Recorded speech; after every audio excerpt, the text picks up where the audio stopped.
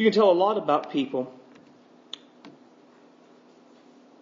by what they desire. I mean, have you ever been really hungry, really thirsty? Not the kind of hunger that comes when you miss, a lunch, or when you just haven't had a drink in a few minutes. I'm talking about the kind that goes when you go days without eating, days maybe without drinking. Most of us in the United States have never really been that kind of hungry. Typically when we say, I'm starving, that is an exaggeration. I read this week some things about starvation and how it affects the human body.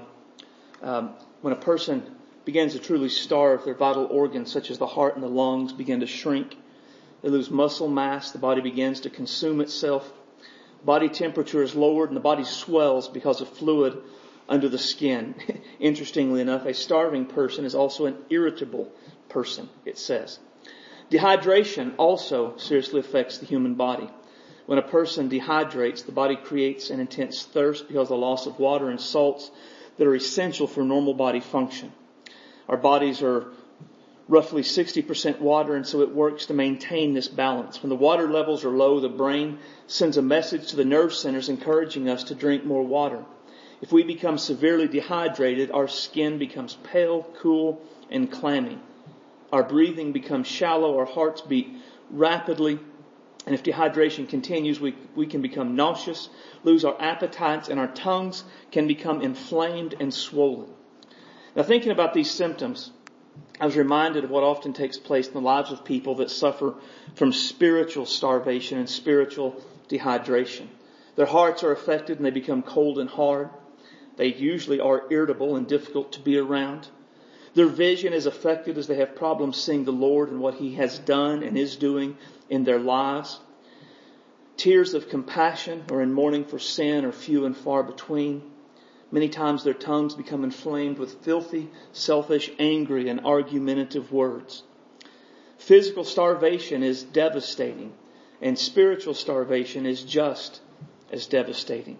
How can we make sure we don't suffer from spiritual starvation and spiritual dehydration? We do it by making sure we're hungering after the right things. Open your Bible to Matthew 5 and 6, page 736 in your pew Bible. When you find that, I'm going to ask you to stand to honor the reading of God's Word. One verse, Matthew 5 and 6. Blessed are those who hunger and thirst for righteousness, for they shall be filled. Let's pray. Heavenly Father, we love you today. You are great and awesome, worthy of our praise and worthy of our devotion. We come today with a desire to know you, a desire to be who you want us to be, to live the way you want us to live. Father, this world offers us a myriad of things that we can feed and drink down. Things, Lord, that while maybe not bad, they will dull our hunger for things that are good, things that are righteous and true, things that come from you. So, Father, guide us that we would see, Lord, what we hunger and what we thirst after, that we would want to hunger and thirst after the right things and in the right ways. The message today, Father, it may well be difficult for us to hear, for us to accept. So God, give us discernment, that we would know what's true and what's righteous and what's you, and we would embrace it in our lives. Guide us, Lord, if something is wrong, that we would reject it. We wouldn't just take anything anyone says, no matter who it is, and begin to live it out, Lord, that we would be sure that it is consistent with your word. But Lord, before we reject something, let's be sure that it's inconsistent with your word and not just inconsistent with our lives. Let's be sure that the reason that we're rejecting it, God, is because we look at your word, we've prayed, we've sought you, and it's different than that. Not because, well, that makes me uncomfortable and it'll challenge me in my life. Father, humble us today, that we would sit under the authority of your word and we would listen to what your Spirit has to say for us today. Open our eyes to see what you have for us in this time. Lord, we know that there is an enemy that seeks to steal and kill and destroy. He wants to take the good seed out of our heart that it would bear no fruit. He does all that he can to keep people blinded to the truth of your word. Give him no place in this church, in our hearts today. Let your Spirit reign and rule in this place. Open our eyes and let your word be like a mirror, that we could see ourselves for who we are in the light of your word. And where our lives do not line up with your word, bother us. Bother us deeply. Father, make us a people that tremble under the weight of your word. That, Lord, where we are not in line with you, that we would cry out to you, oh God, forgive us. And we would seek to bring ourselves to alignment with your word. Fill me with your Spirit. Give me clarity of thought and clarity of speech, that I could speak your words and your ways for your glory. Have your way in every heart and every life. We ask in Jesus' name. Amen. You may be seated. Something that's true for all of us is that our desires are the focus of our life. The kind of appetite we have, it reveals a great deal about our character. A strong appetite for things that come from the lust of the flesh, the lust of the eyes, and the pride of life, well, that says something about our character. In the same way, a strong appetite for things that are righteous, holy, and true, that also says a lot about our character. Jesus says that there is a hunger and a thirst that is a blessing, that brings blessing into our lives, and that it is a hunger and a thirst for righteousness. In the physical world, a healthy appetite indicates good health, while a lack of an appetite typically indicates poor health. In a similar way, a good appetite for righteousness indicates healthy spirituality, healthy relationship with Christ. A poor appetite for righteousness indicates poor spirituality, poor relationship with Christ. When the desire for righteousness is lacking, it testifies of a weak and an anemic relationship with Christ. So in a way, this attitude that we're talking about today, it reveals our spiritual condition, the health and the strength of our relationship with Christ. The type of desire that Jesus is talking about here is a starving spirit and a parched soul that craves after righteousness. It's the kind of desire that the psalmist says when he says that he longs for the Lord the way a deer longs for water in a time of drought. It's the kind of desire that the psalmist says when he says that his soul thirsts for God in a dry and a thirsty land where there is no water. It is a desire that is both active and objective. It's active in that it seeks out the object of its desire. It's not passive. It doesn't just sit there and hope that this thing that it desires will come to it. It gets up, it goes, it does what is necessary to satisfy that hunger, to quench that thirst. It's objective in that there is only one thing that will satisfy it. There is no earthly food. There is no earthly water. There is nothing of the world, the flesh, and the devil that can quench this stream, this thirst. It is only a hunger and a thirst for righteousness. Now specifically, it is a hunger and a thirst for all righteousness, not just some. Let me explain what I mean by that. Most people have a desire for a measure of righteousness. Right? Some people have a desire to be righteous, but not do righteous. They want to know they're right with God, but they don't really want to do anything because of that. Other people want to do righteous, but not really be righteous. They want to look at their morals, their good deeds, and they want to say, look at how good I am. They want to do that without ever really coming to Jesus Christ as their Savior. The promise that Jesus gives, that those who hunger and thirst for righteousness, that they shall be filled, it is not to those who hunger to be righteous but not do righteous. And it is not for those that hunger to do righteous but not be righteous. It is only to those who desire both to be righteous and to do righteous. Jesus promises those who desire all righteousness, now they will be satisfied. They will be filled. They will be blessed. It's not enough to merely be righteous. It's not enough to merely do righteous. Both are essential to be blessed in the way that Jesus is talking about here. In honesty, both are essential for salvation. The unfortunate fact is that many people in our day, many professing believers particularly, they just want a measure of righteousness. They want bits here. Enough to make them comfortable in whatever condition they choose to live in, but not enough to really change their lives, change their attitudes, change who they are or how they are. Today I want to explain why bits of righteousness is not enough. Why we must desire all righteousness. So first, we want to talk about those who want to be righteous without doing righteous.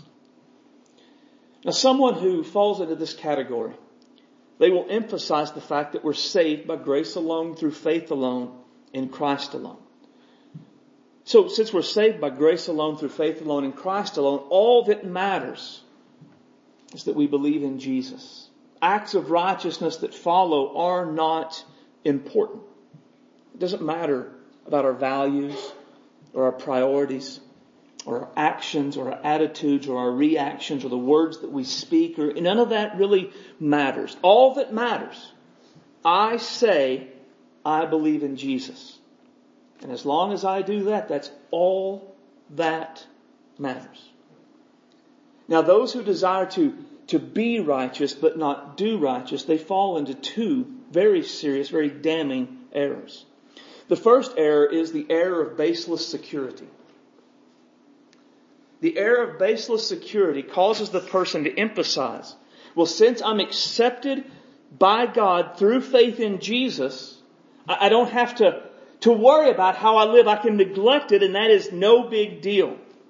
Now, a person who has fallen prey to the error of baseless security, they will brush off any questions about their faith, not changing their values or priorities or attitudes or actions, reactions or their speech. They'll brush off the fact that they're exactly the same after they have supposedly met Jesus as they were before they met Jesus. And they'll brush it off by saying, oh, dear brother, we're saved by faith and not works.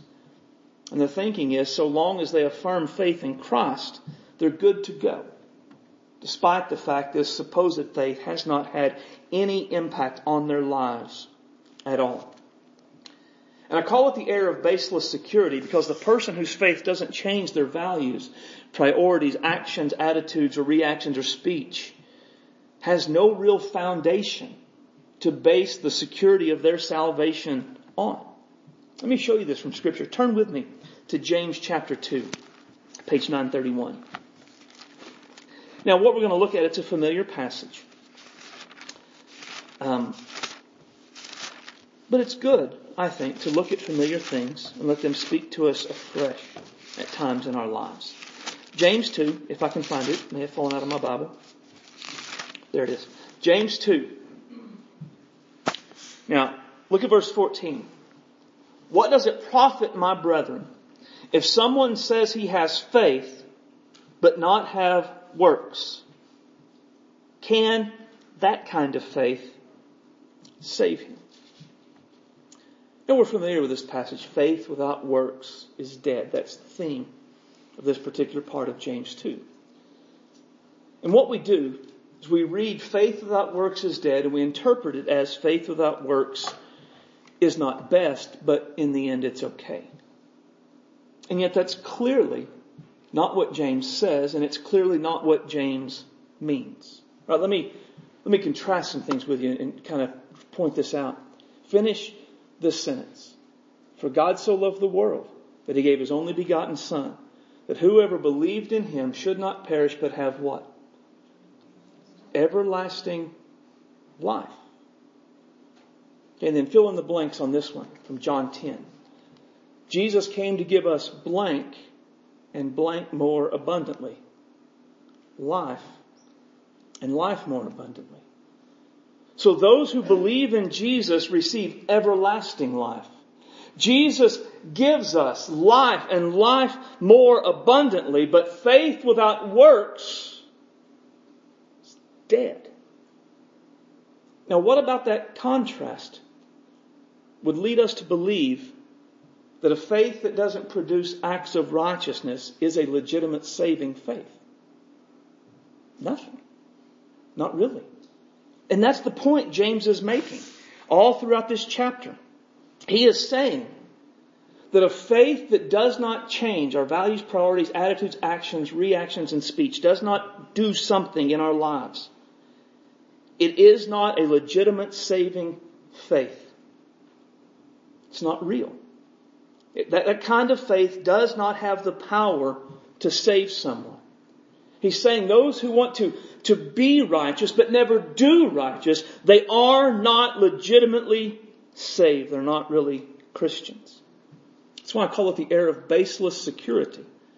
Because there is nothing to build the security of our salvation on when our faith doesn't produce anything in our lives. Now James gives a couple of illustrations to drive this home. Look at verse 15. For brother or sister is naked and destitute of daily food, and one of you says to them, depart in peace, be warmed and filled, but you do not give them the things which are needed for the body. What does it profit? Imagine driving home on 412 and you're in between Slap Out and Elmwood at 2 a.m. Your car breaks down. All 4 tires flat, the engine starts smoking, the windows shatter. It's the middle of December, massive sleet, rain, snowstorm going on. It's 2 degrees outside. And I pull up and I roll down my window and I say, man, that looks bad. Well, I hope things improve for you. And then I roll up my window and I drive off. Have I helped you in any way at all? Have I done anything positive for your situation? Have I made it better in any way at all? No. No, my words, I hope it gets better without any corresponding actions to actually make it better are useless. That's his point. What does it profit? But the point of that story isn't just to say, if you want to help someone, do it, don't say it. Look at the point of the story in verse 17.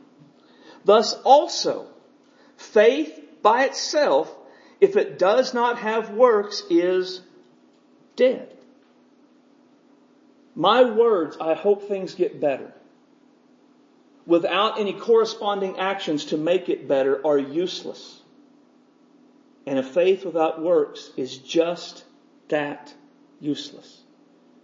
It is no more valuable, no more life-saving, no more helpful to us spiritually or eternally than words without corresponding actions.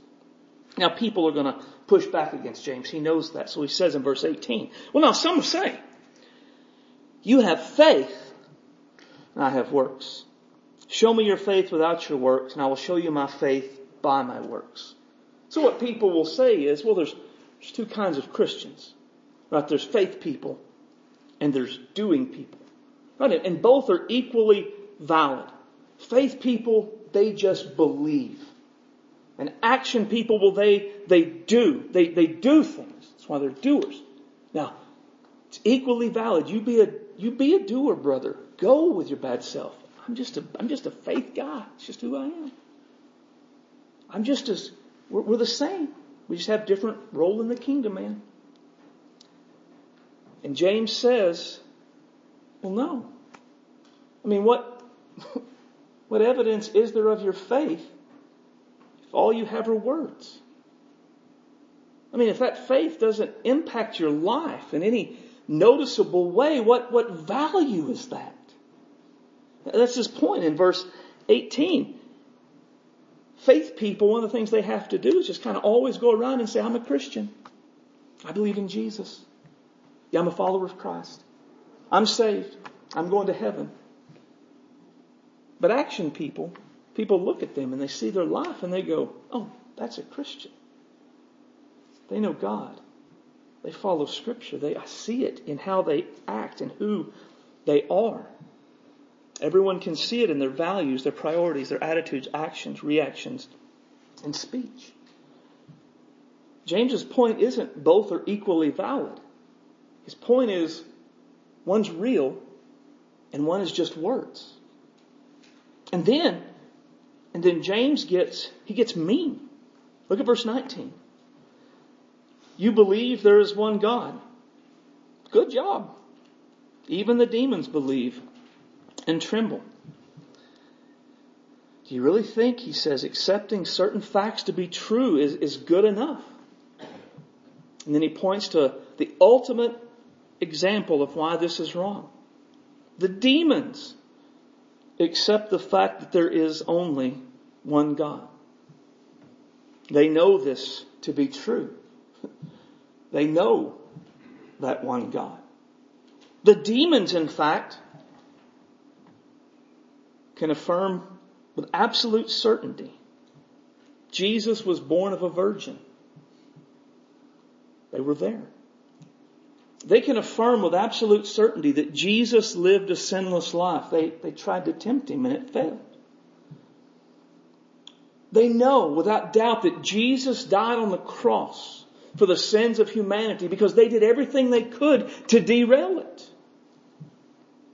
And they're absolutely sure that Jesus rose from the dead. They saw it the day that it happened. And yet, heaven is not going to be their home. That knowledge hasn't changed their values, their priorities, their attitudes, actions, reactions. Their speech produced a single act of righteousness. But do you want to know, O foolish man, that faith without works is dead? Affirming certain doctrinal truths is not faith. A faith that does not impact who we are and how we live does not lead to action. It is a dead, powerless faith that cannot save a soul. And then in verses 21 through 26, what he does is he explains that faith and action work together. Abraham, the first good example of this. Was Abraham, our father, not justified when he offered Isaac, his son, on the altar? Do you see that his faith was working together with his works, and by works faith was made perfect, as the scripture said, as the scripture was fulfilled, which says Abraham believed God, and it was accounted to him for righteousness, and he was called the friend of God. But Abraham believed, and that faith is what made him righteous. But how do we know that Abraham believed? Because he did what God said to do. When God said, get up out of the land of your family and go to a land that I'll show you, Abraham didn't say, well, I believe you, God. I believe you'll give me the land. I believe you'll give me an heir. I believe you'll make my descendants as the sands on the seashore, and then set back down and do nothing. He wasn't a faith person. He was an active person. He was a doer. When God said, take your son, your only son, Isaac, the son that you love, the son of promise, and go to a mountain that I will show you and offer him as a sacrifice there. He didn't say, I believe you, God. I believe this is the path. I believe this is the way forward. I trust you. And then do nothing, did he? What did he do? He got up and he went to go offer his son, as God had said. And so his works proved his faith, made complete his faith. What good would Abraham's faith have been had he not left the land? What good would Abraham's faith have been had he not gone to offer Isaac as God had said? It would have been useless. It would have been nothing. And the other example, so you see that a man is justified by works and not by faith only. The works demonstrate the faith. Likewise also was not Rahab the harlot justified by works when she received the messengers and sent them out another way? She believed. That's what she told them. We believe you're God. It's great and awesome. He's going to conquer this land. He's going to give you people all of our land. I believe you. So here's what I'm going to do because I believe you. I'm going to hide you. I'm going to tell you how to get out of here. I just want you to spare me when you guys come back. What if she'd have said, well, I believe Man, I believe your God's going to conquer everything. And then when the king's men came in, she said, oh, they're right over here. Her faith led her to do something. And so she was spared. For as the body without the soul or the spirit is dead, so faith without works is dead also. Faith has never been shown by words. It never has been, and it never will be. Faith is always shown by the actions it produces. And only a faith that changes, that motivates, that does something, is ever really seen as a saving faith. Anything else, it is a baseless security to base our salvation on. The error of baseless security, but also the error of loose living. Those who are taken in by this error, they feel that the grace of God allows them to live however they want to. They are secure and comfortable with their faith despite the fact that they consistently live in sin. Some may admit that sin might hinder their relationship with God, but they would reject the notion that a sinful lifestyle says anything about their salvation and their right standing with God, despite what Scripture says. Jude says, for certain men have crept in unnoticed, who long ago were marked out for this condemnation. Ungodly men, who turn the grace of our God into lewdness and deny the only Lord God and our Lord Jesus Christ. Now Jude was writing to a community telling them to earnestly contend for the faith because false teachers and heretics had come in and were causing problems. One group of heretics that had come in was a group that had come in to teach that the grace of God was a license to sin. Since we're saved by grace alone, through faith alone, in Christ alone, and where sin abounded, grace did much more abound, we live however we want to. Grace covers our sin. You just go on. I heard a guy say once that he loves to sin and God loves to forgive. They have a great relationship. It's kind of that mindset. But notice how Jude describes these people. Now, as we look at this, keep in mind, this isn't what I would say about these people. This is Jude writing under the inspiration of the Holy Spirit. He is writing God's thoughts on those who turn grace into a license to sin. First, he calls them ungodly people. Well, that's never a good sign when you're being referred to as ungodly in Scripture. Second, they have been marked out for condemnation, which means they are still under the wrath of God. Thirdly, they have denied God and Jesus Christ. So through their teaching that the grace of God is a license to sin, they have denied Christ, and their teachings have made a mockery of what He did on the cross, right? Because if sin is okay, Jesus dying for sin is an awful, cruel thing, right? Now the obvious conclusion from this is that those who teach or live like this, that they're not really Christians at all. Right? Because Christians are never called ungodly. They're never said to be condemned. We're free from all condemnation. It's critically important that we understand grace isn't a license to sin, and anyone who teaches that it is, they're not teaching us the way of Jesus. By their teaching, they are denying Christ. If we live this, we believe this, we are not Christians. By our words, by our actions, we actually deny the Lord who died for our sins. Grace offers forgiveness of sins. Grace empowers us to overcome sin. But grace is never permission to live in sin.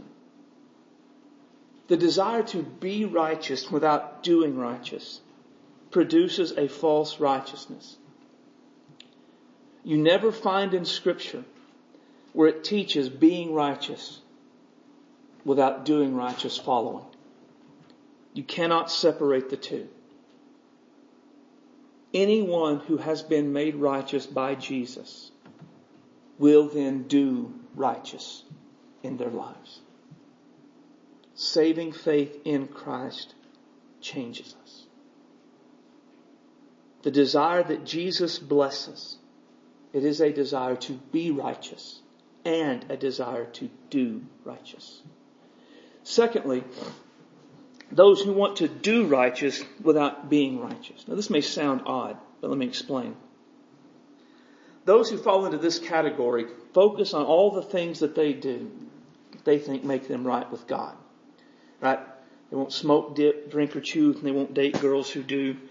Others will focus on being good moral people.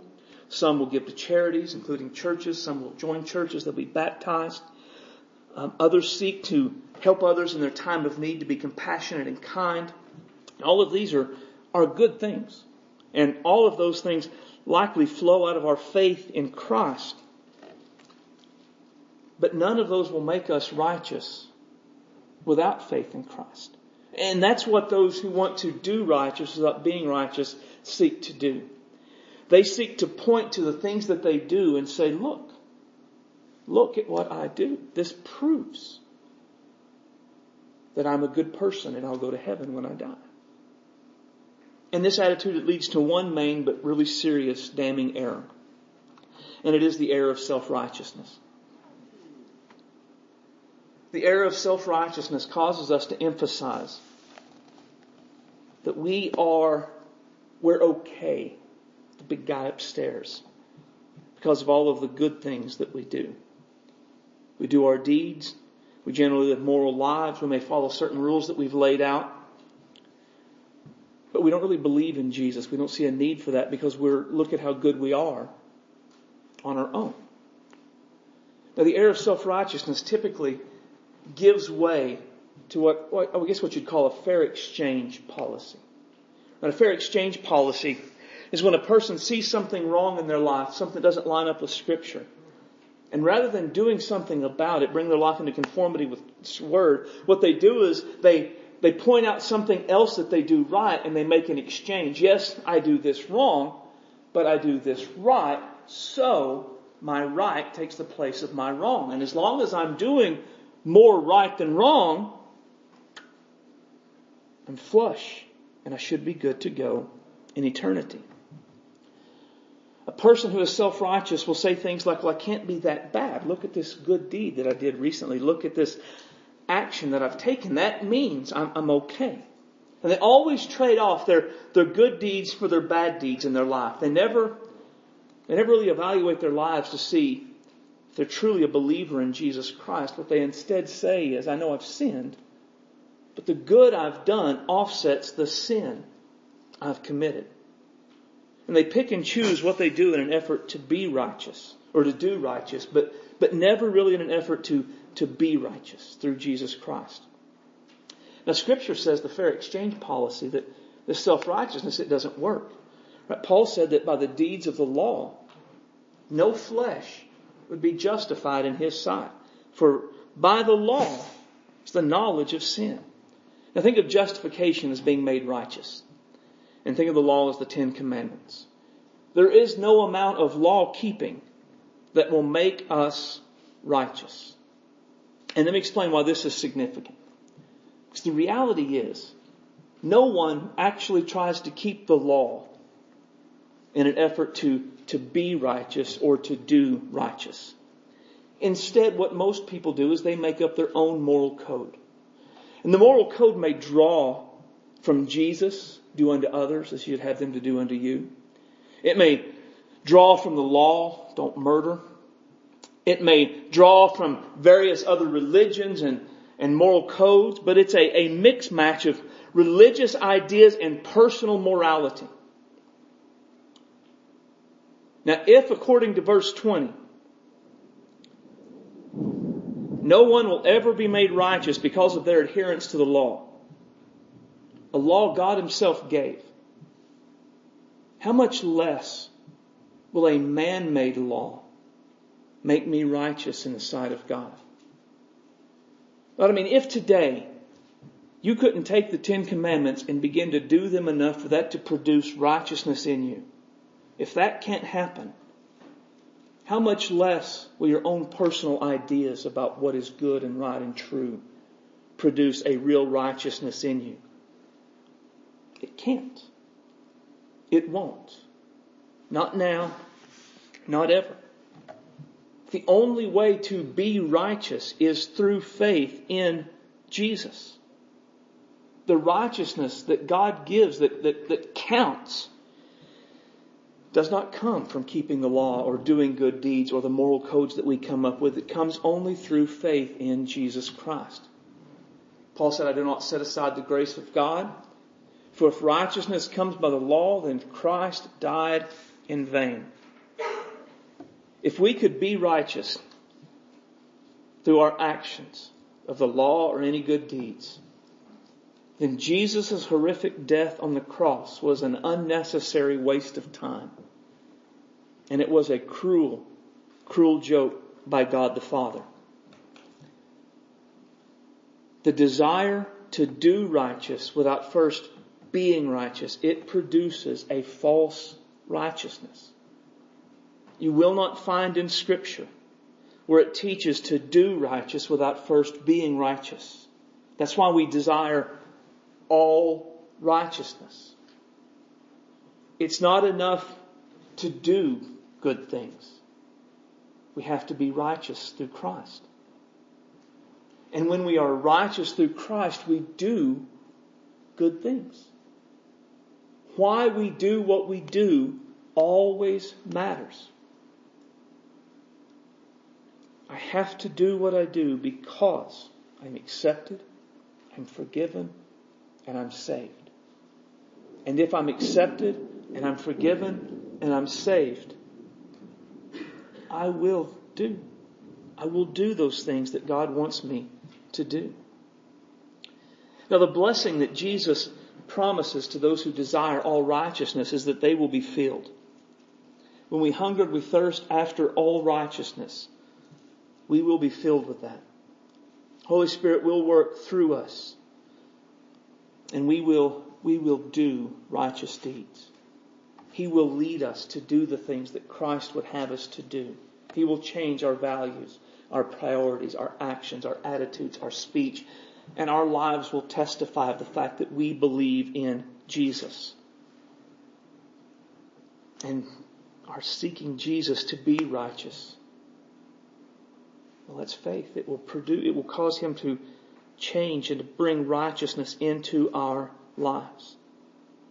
When our strong desire is to be righteous, to do righteous, God will fulfill that. Jesus will fill us, and we will be satisfied. We will be filled to overflowing with righteousness. So the question is, how much do you desire righteousness? Do you desire it at all? Do you desire just enough to make you comfortable, ease your conscience? Or do you desire all righteousness so that you can be righteous and you can then go out and do righteousness? Jesus says that if we desire all righteousness, we will be filled. But it has to be all. Let's bow our heads, close our eyes, think about what we've seen in the Word.